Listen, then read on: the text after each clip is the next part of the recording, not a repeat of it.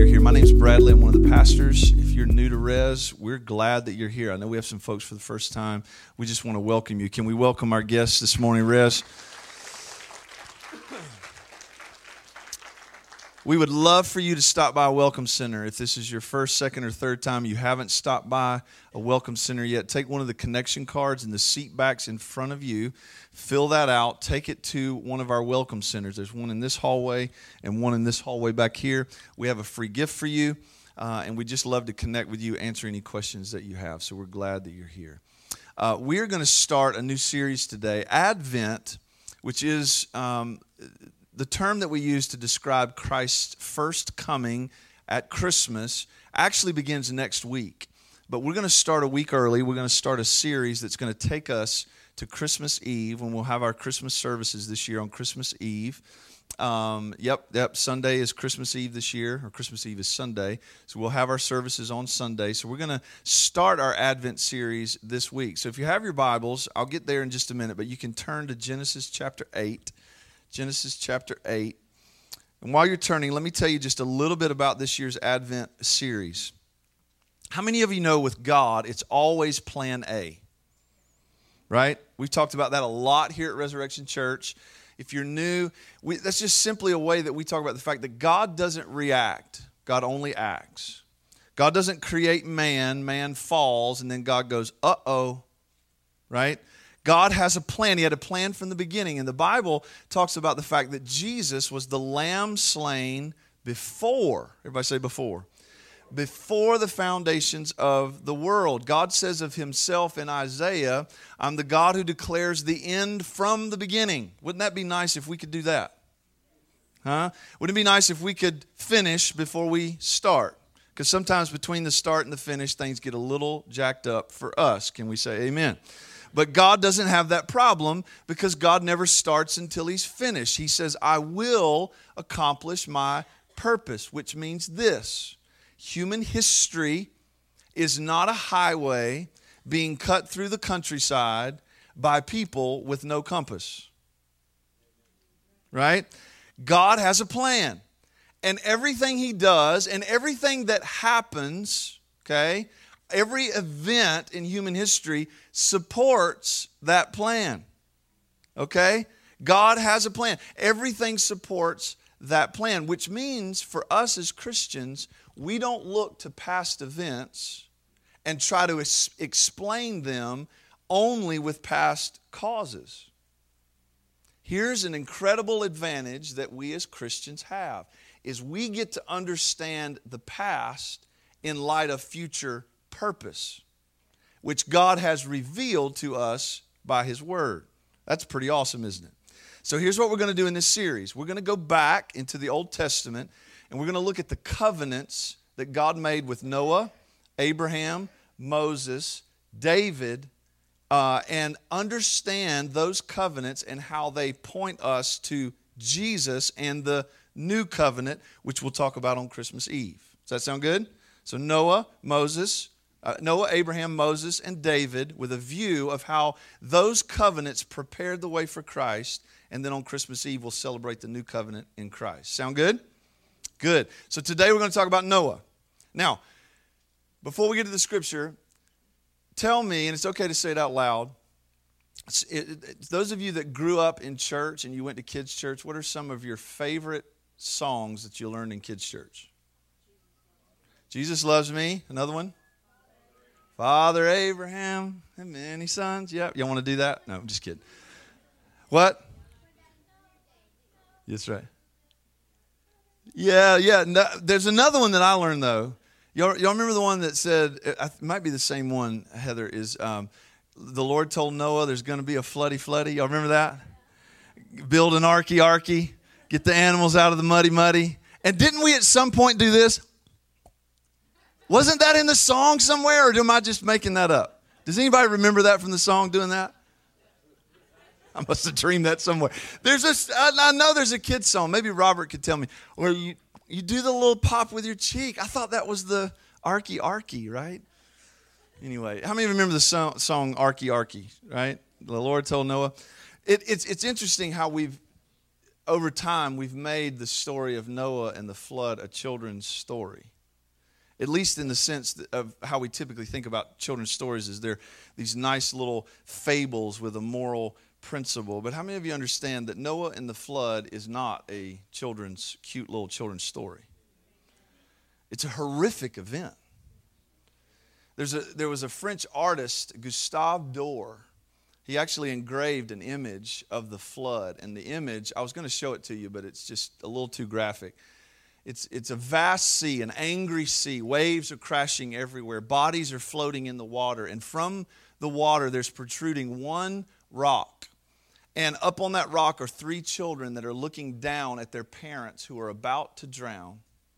And the parents are desperately trying to push a little baby up onto the rock with the other 3 children. And beside the 3 children is a mother tiger with her young in her mouth, trying to keep her head above the water. And there are exhausted vultures circling overhead who are just about to run out of gas and crash into the water. It's not a cute little children's story. It's a horrific story.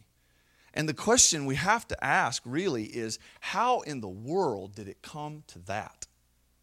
How in the world did it come to the point where God, the maker of heaven and earth, would wipe out all of his creation except for one family and pairs of animals on a boat? How did it even come to that?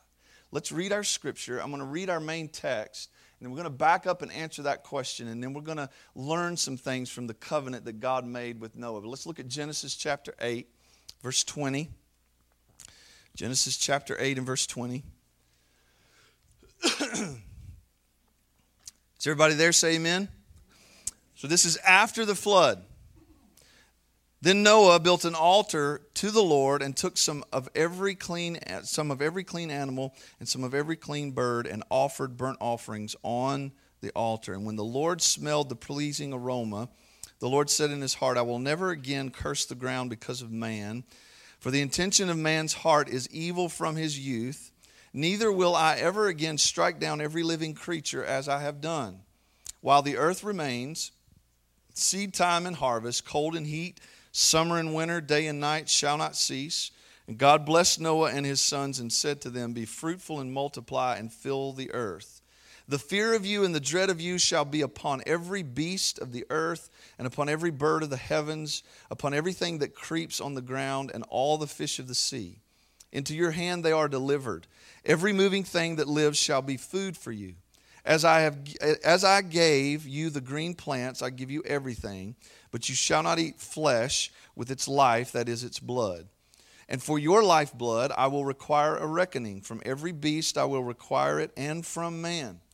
From his fellow man I will require a reckoning for the life of man. Whoever sheds the blood of man, by man shall his blood be shed. And God made man in his own image. And you be fruitful and multiply, teem on the earth and multiply in it. Then God said to Noah and to his sons with him, behold, I establish my covenant with you and your offspring, and with every living creature that is with you, the birds, the livestock, and every beast of the earth with you. As many as come out of the ark, it is for every beast of the earth. I establish my covenant with you that I will never again shall all flesh be cut off by the waters of the flood, and never again shall there be a flood to destroy the earth. And God said, this is the sign of the covenant that I make between me and you, and every living creature that is with you for all future generations. I have set my bow in the cloud, and it shall be a sign of the covenant between me and the earth. When I bring clouds over the earth, and the bow is seen in the clouds, I will remember my covenant that is between me and you and every living creature of all flesh. And the waters shall never again become a flood to destroy all flesh. When the bow is in the clouds, I will see it and remember the everlasting covenant between God and every living creature of all flesh that is on the earth. And God said to Noah, this is the sign of the covenant that I have established between me and all flesh that is on the earth. It's a long passage, but there's a lot in there. This covenant that God made. Let's go back and let's try to understand why in the world this flood happened in the first place. Why did God create man? The answer to that question is in the creation story. God said, let us make man after our likeness. So the purpose of man was to bear God's image and fill the earth with His glory. And everything else in creation was made to support that purpose. Okay? There's something wonderful and something beautiful in the fact that we are not lizards.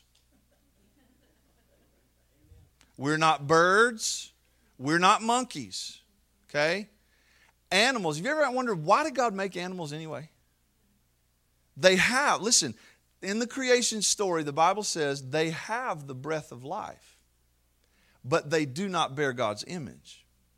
I think animals are on the earth to accentuate man's image-bearing quality. Why are plants on the earth? God makes it clear in the creation story that God gave plants for food for both man and beast. Everything that has been made, everything, supports God's ultimate purpose for man, which is to fill the earth with His glory by bearing His image. That's why you and I are here. That's pretty awesome, right? You wake up in the morning and you go, why am I on this earth? What's my purpose? What does God want with me? Why am I here?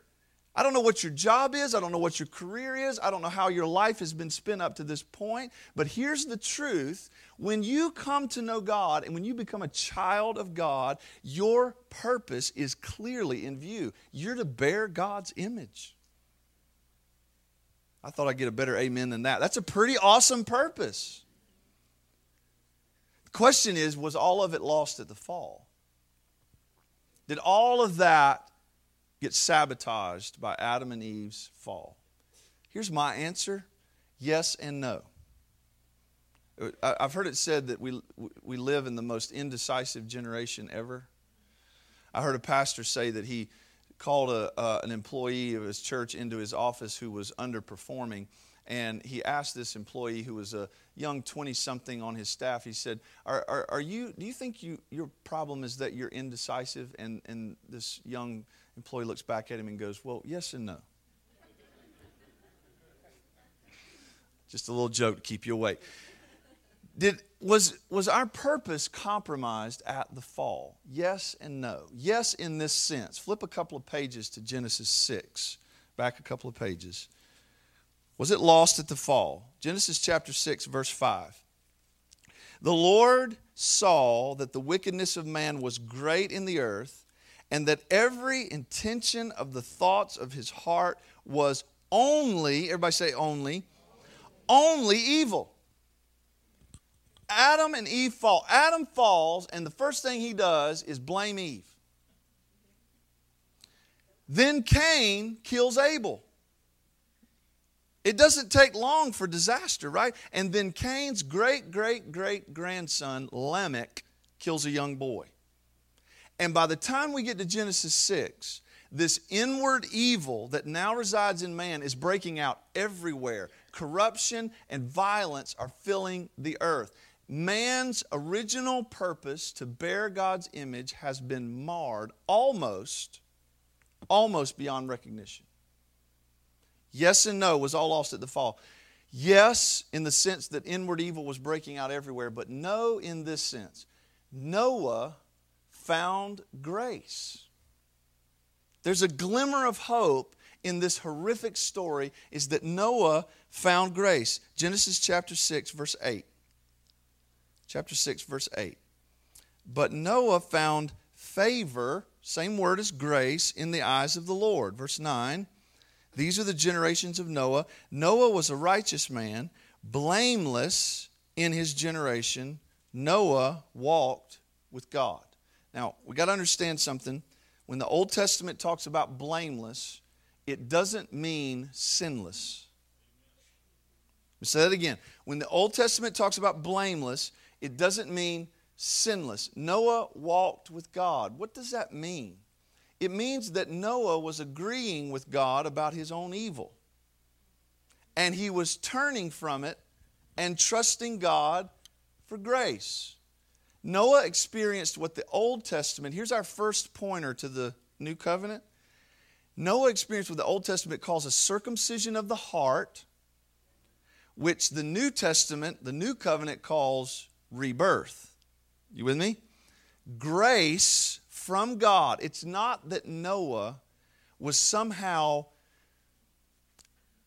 saved from the wickedness that came through Adam and that he wasn't really as wicked as everybody else. It's just that Noah received grace and it gave rise to repentance. You with me? So Noah repented and turned. He wasn't sinless. Case in point, after the flood, y'all know what happened? Some of you do. Noah plants a vineyard. Great. He takes the grapes and he makes some wine. Great. Here's where the wheels come off. He gets drunk, he passes out naked, and causes his son to sin. Noah wasn't sinless.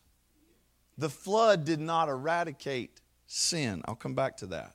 Okay? So, yes, man's image-bearing purpose was compromised, but Noah found grace, so there's hope. So, what can we learn from the flood? Let's talk about the flood a little bit, and then we're going to get to this covenant. Let me tell you two things the flood teaches us, okay? Here's number one. The flood teaches us that we are all sinners and deserve judgment. I chose those words carefully. We are all sinners. Pretty much anybody who's been in church, read their Bibles a little bit, would say amen to that. Here's the harder part to amen. We deserve judgment. I prayed with the praise team before service, and this is what I've been stewing on all morning long. God could wipe every last one of us off the face of the earth, and He would be righteous in doing it. It would not compromise His holiness in any way, because He's holy and we're unholy on our own. So when you sing, "It is well with my soul," when you sing, "You're making me like you," when you sing, "You can take dry bones," there ought to be something in the depths of your soul that just rings so true, is that God hasn't just made your life better. He hasn't just given you some provision here and there. He hasn't just given you some peace here and there that helps you get through a hard day. God has kept you alive by His grace. And we ought to be thankful for that every day. I've got breath in my lungs because He wills it. The Bible says He upholds the universe by the word of His power. If He stopped thinking us, we wouldn't exist. And neither would the universe. We're here because of Him. And we're here because of grace. And the flood teaches us that we are sinners that deserve judgment. We deserve it. Advent makes no sense. The coming of Christ as a baby, growing up, living as a man, giving His life and dying, it makes no sense until you understand that we are sinners. Without an ark, we drown. We can no more, you and I, preacher, contract worker, stay-at-home parent, business person, teacher, doesn't matter. We can no more survive the flood of God's righteous wrath against our sin than Noah's family could have survived the floodwaters without an ark. We need a Savior. Here's our second pointer to the new covenant. Jesus is our ark. So the flood teaches us that we're sinners and we deserve judgment. Here's the second thing the flood teaches us. Is that the flood teaches us that God does not tolerate sin. He does not tolerate it. If you're like me, you've had this thought. You just sort of hope that God at some point is just going to go, you know what? Let's just forget the whole thing. It's all right. I know we'll let your life slide. You know it's our wickedness that longs for that. It is. It's the wickedness in our heart. Psalm 51 says, I was born in iniquity. Every inclination of my heart is evil. It is the evil in my heart that wants God to just sweep it all under the rug. If God did that, if that was who God is, if He tolerated sin. See, there's a difference between grace and tolerating. Grace is not tolerating sin. Grace is something much deeper than that. If God were to simply sweep everything under the rug, He would either be, listen, He would either be a liar, where He lies about His holiness, where everything this book says about how holy He is a lie. Everything this book says about how righteous and beautiful and worthy He is, it's a lie if God sweeps it all under the rug. He's lying. He's not really that worthy. So He's either a liar or He's disregarding His holiness. He's disregarding His righteousness. He's treating with contempt His beauty and worth. And guess who actually did that? Satan himself. So God is either a liar or He's like Satan himself if He sweeps sin under the rug. That's how big a deal this is. You cannot celebrate the magnitude of the gospel and the victory that Christ won until you understand the magnitude of the problem. And here's the magnitude of the problem. We are all sinners who deserve judgment. And we stand before a God who cannot and will not tolerate sin because His holiness, His righteousness, and His beauty and worth won't allow it. That's what the flood teaches us. Where's our hope in that? Where's our hope? How could we possibly survive in the presence of a God like that? God won't tolerate sin. It's clear from the story of the flood.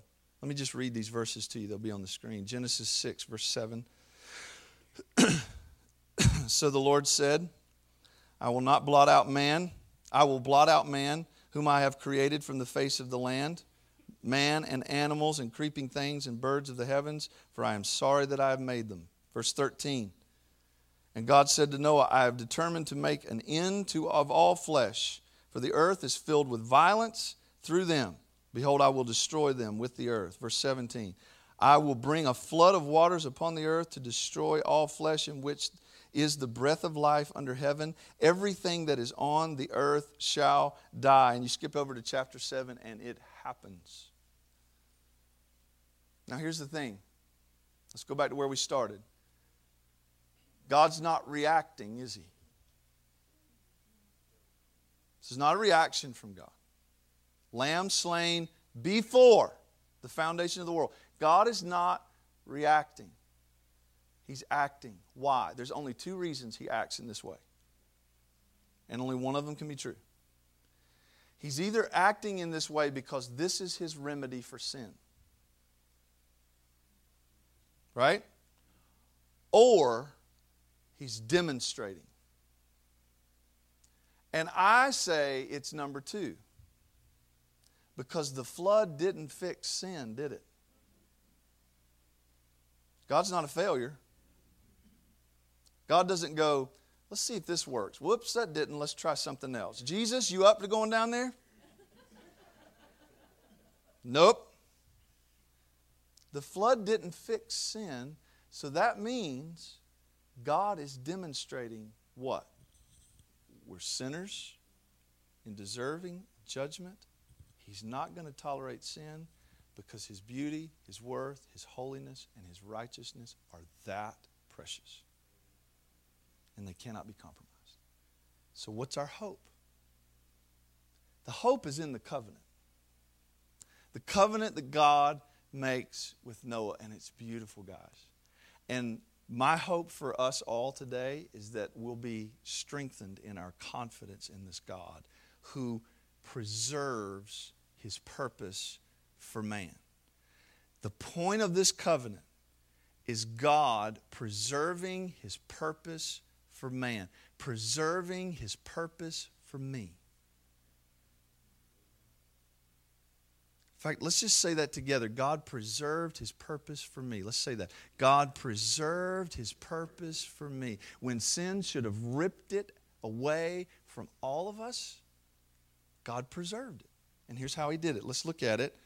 God preserves his purpose for man in 3 ways, okay? 3 ways. And here's number 1. God is going to preserve his purpose for man from the threat of animals. You might be thinking, what? See that coming? Just stop and think about it. In order for man to bear the image of God and fill the earth with his glory, we've got to be alive. Genesis 9, verse 2. Look at this. The Bible's so cool. Genesis 9, verse 2. The fear of you and the dread of you shall be upon every beast of the earth, upon every bird of the heavens, upon everything that creeps on the ground, and on all the fish of the sea. You ever notice that when you step into the ocean and there's a fish, it runs or swims away? You ever walked out into your backyard and there's a deer out there and it takes off? You ever been in a tree stand and the deer saw you? Those of you that hunt. God did something in order to preserve man. Now, I know that animals can still be a threat, but I'll never forget, probably 20 years ago, I was out in Oklahoma on a friend of mine's father's ranch, and we were riding horses. And at this ranch, there was a little 6-year-old girl, I think, tiny little thing, who was, I think, the niece of my friend's dad that owned this ranch, and she had been around the horses a whole lot. And there was one horse we were riding, this big old, huge male horse, strong, beautiful. And my friend's dad took the reins from this horse. He needed to do something else, and he handed them to this little 6-year-old girl. She grabbed the reins in her little hand. And you know what that horse did? Stood there just like that. He could have flung her 30 feet with just a flick of his neck. But he stood there subdued. Do you see how God has gone to great lengths to preserve the human race, even from the threat of animals? Because his purpose for you and I is to fill the earth with his glory. God did that through the covenant with Noah. Here's number 2. God preserves man from the threat of man. In order to preserve his purpose for man, he preserves man from the threat of animals, and he preserves man from the threat of man. Verse 5, chapter 9. And your lifeblood, for your lifeblood, I will require a reckoning. From every beast I will require it, and from man. From his fellow man I will require a reckoning for the life of man. Whoever sheds the blood of man, by man shall his blood be shed, for God made man in his own image. Now, I know in a crowd this size, there are probably varying opinions on the death penalty, on capital punishment. Honestly, I struggle with it sometimes. But here's the fact, is that God, in his sovereign plan, beginning with the end in mind, doesn't start till he's finished, declares the end from the beginning. He will accomplish his purpose, preserves man from the threat of man by making murder a capital punishment. For a man's blood, I will require man's blood. And he says also from the beast. God preserves man. There are all kinds of ways that we could debate just and unjust murder, but here's the point. God's preserving his purpose for man from the threat of man. When a man takes a man's life, he attacks God's purpose. He attacks God's purpose. So God says, I'm going to protect you from the threat of man. That's number 2. Here's number 3. Number 3, God preserves man from the threat of God. God preserves man from the threat of animals, from the threat of man, and God preserves man from the threat of God. Look at verse 22. Verse 11 of chapter 9. Here's what he says. 2 ways in which he's going to preserve man from the threat of himself. Number 1, God promises never to destroy the earth again with a flood. Verse 11 of chapter 9. I establish my covenant with you, that never again shall all flesh be cut off by the waters of the flood, and never again shall there be a flood to destroy the earth. And God said, this is the sign of the covenant that I make between me and you, and every living creature that is with you for all future generations. I have set my bow in the cloud, and it shall be a sign of the covenant between me and the earth. God puts up his bow, and he says, I'm going to withhold universal judgment for a time. I promise I'm not going to wipe out the earth with the flood again.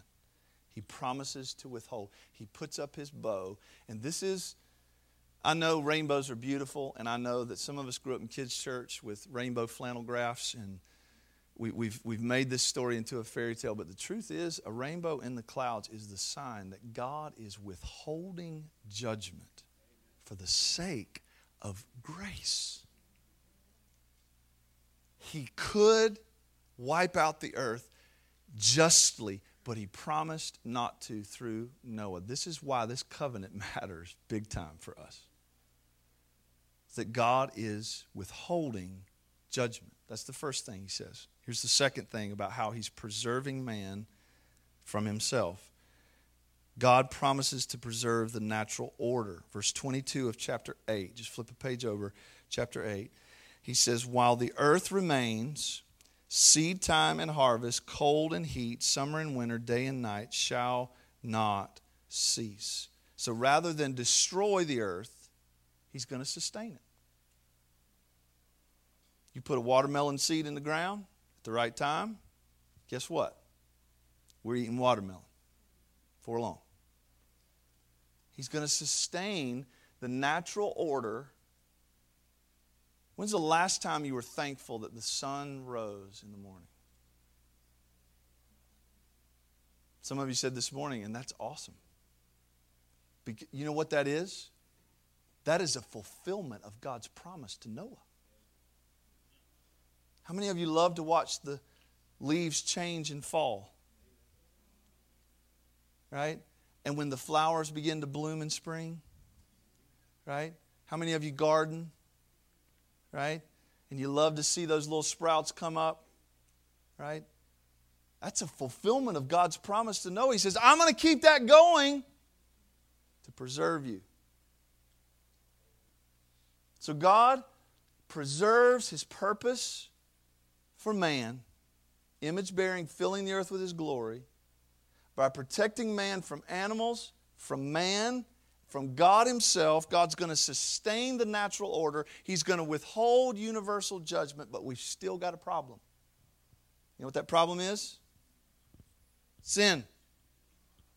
It's still here. Every inclination of man's heart is evil. We still got a problem. The flood didn't fix that. God wasn't trying to fix sin with the flood. That's not his final remedy. What's his final remedy? There's a clue. Verse 20 of chapter 8. Verse 20. Then Noah built an altar to the Lord and took some of every clean animal and some of every clean bird and offered burnt offerings on the altar. And when the Lord smelled the pleasing aroma, the Lord said in his heart, I will never again curse the ground because of man. It was a pure sacrifice. that was the basis for God's covenant with Noah. And that's a pointer. It's another pointer in this story to God's final remedy.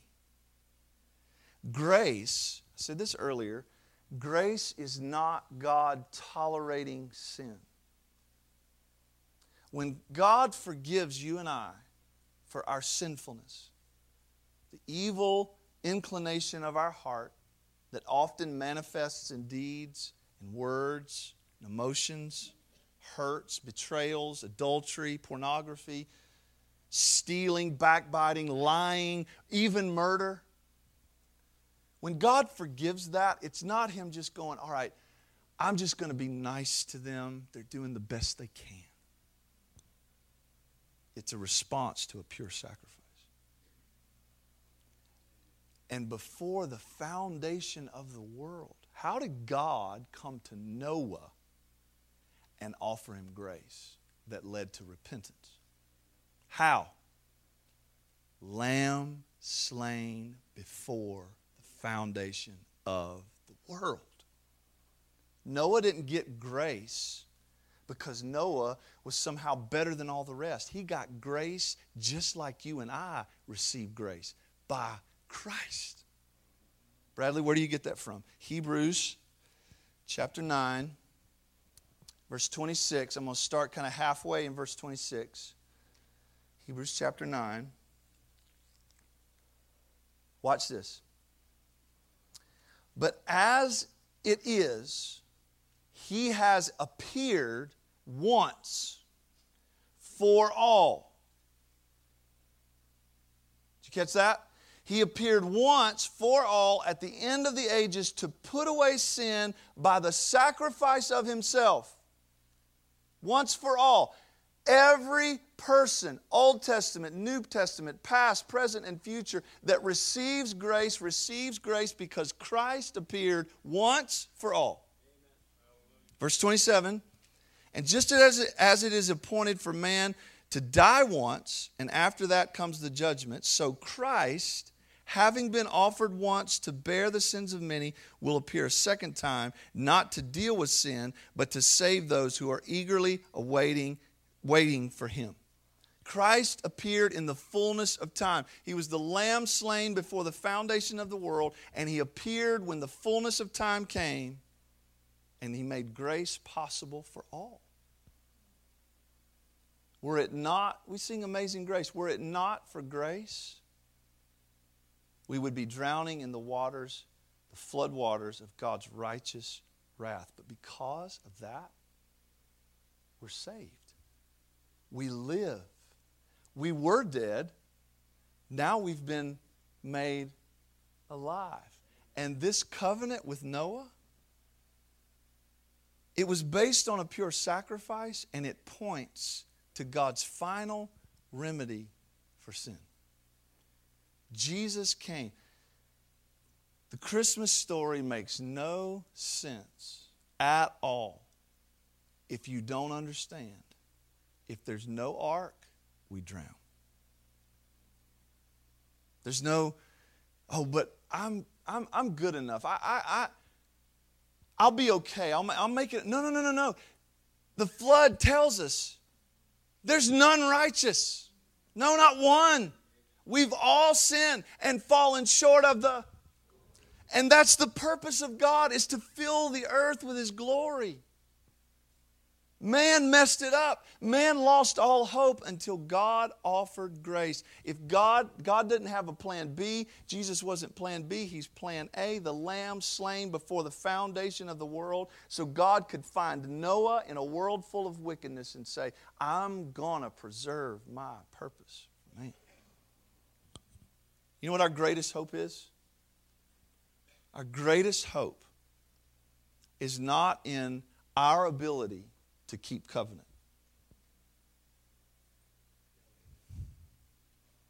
Anybody want their salvation staked on that? My ability to keep covenant? Driving home from Thanksgiving with Mary's family and somebody's driving 40 on the interstate. I want to run them off the road. All it takes is one little thing, and my composure goes out the window. And you might say, well, that's just a little small thing. But in view of a holy and righteous God, there's no hope for me. There's no hope for you. But grace.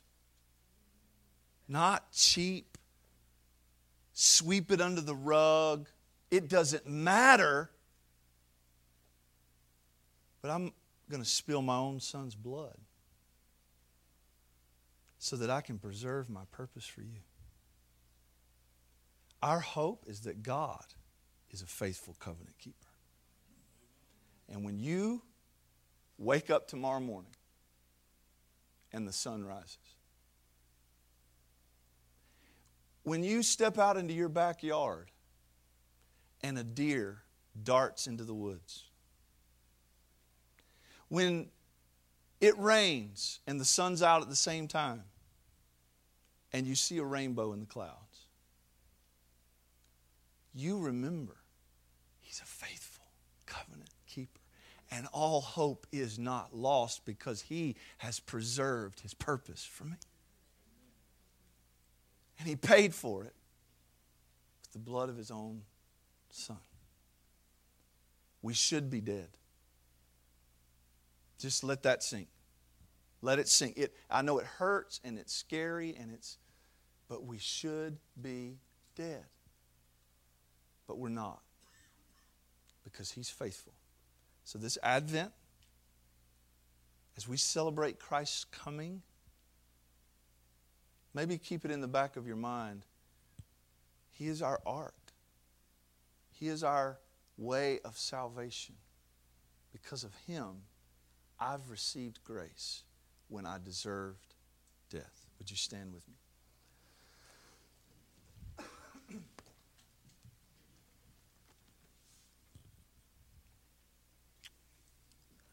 Lord, what a joy it is to celebrate You. And it's the point, it's the goal, it's the prize. It's to stop trying to measure ourselves against other people, against the world, against human standards. The goal is to stop comparing and contrasting ourselves with others on the basis of our moral aptitude or our economic status, our marital status, how many times we've been married and divorced, how many mission trips we've been on, how much money we've given, all of those things. I think the Apostle Paul had them in mind when he said, I count them all as loss. Because the goal is You, Your glory, the spread of Your fame, and Your purpose for us to reflect You. So I want to thank You for preserving that. I want to thank You that even though I deserve death, I'm alive today because of the Lamb slain before the foundations of the world. Holy Spirit, would You help us right now to celebrate the glory of our Lord, who is our ark, our Savior, from the flood of Your righteous wrath, that we might receive grace. In Jesus' name, amen.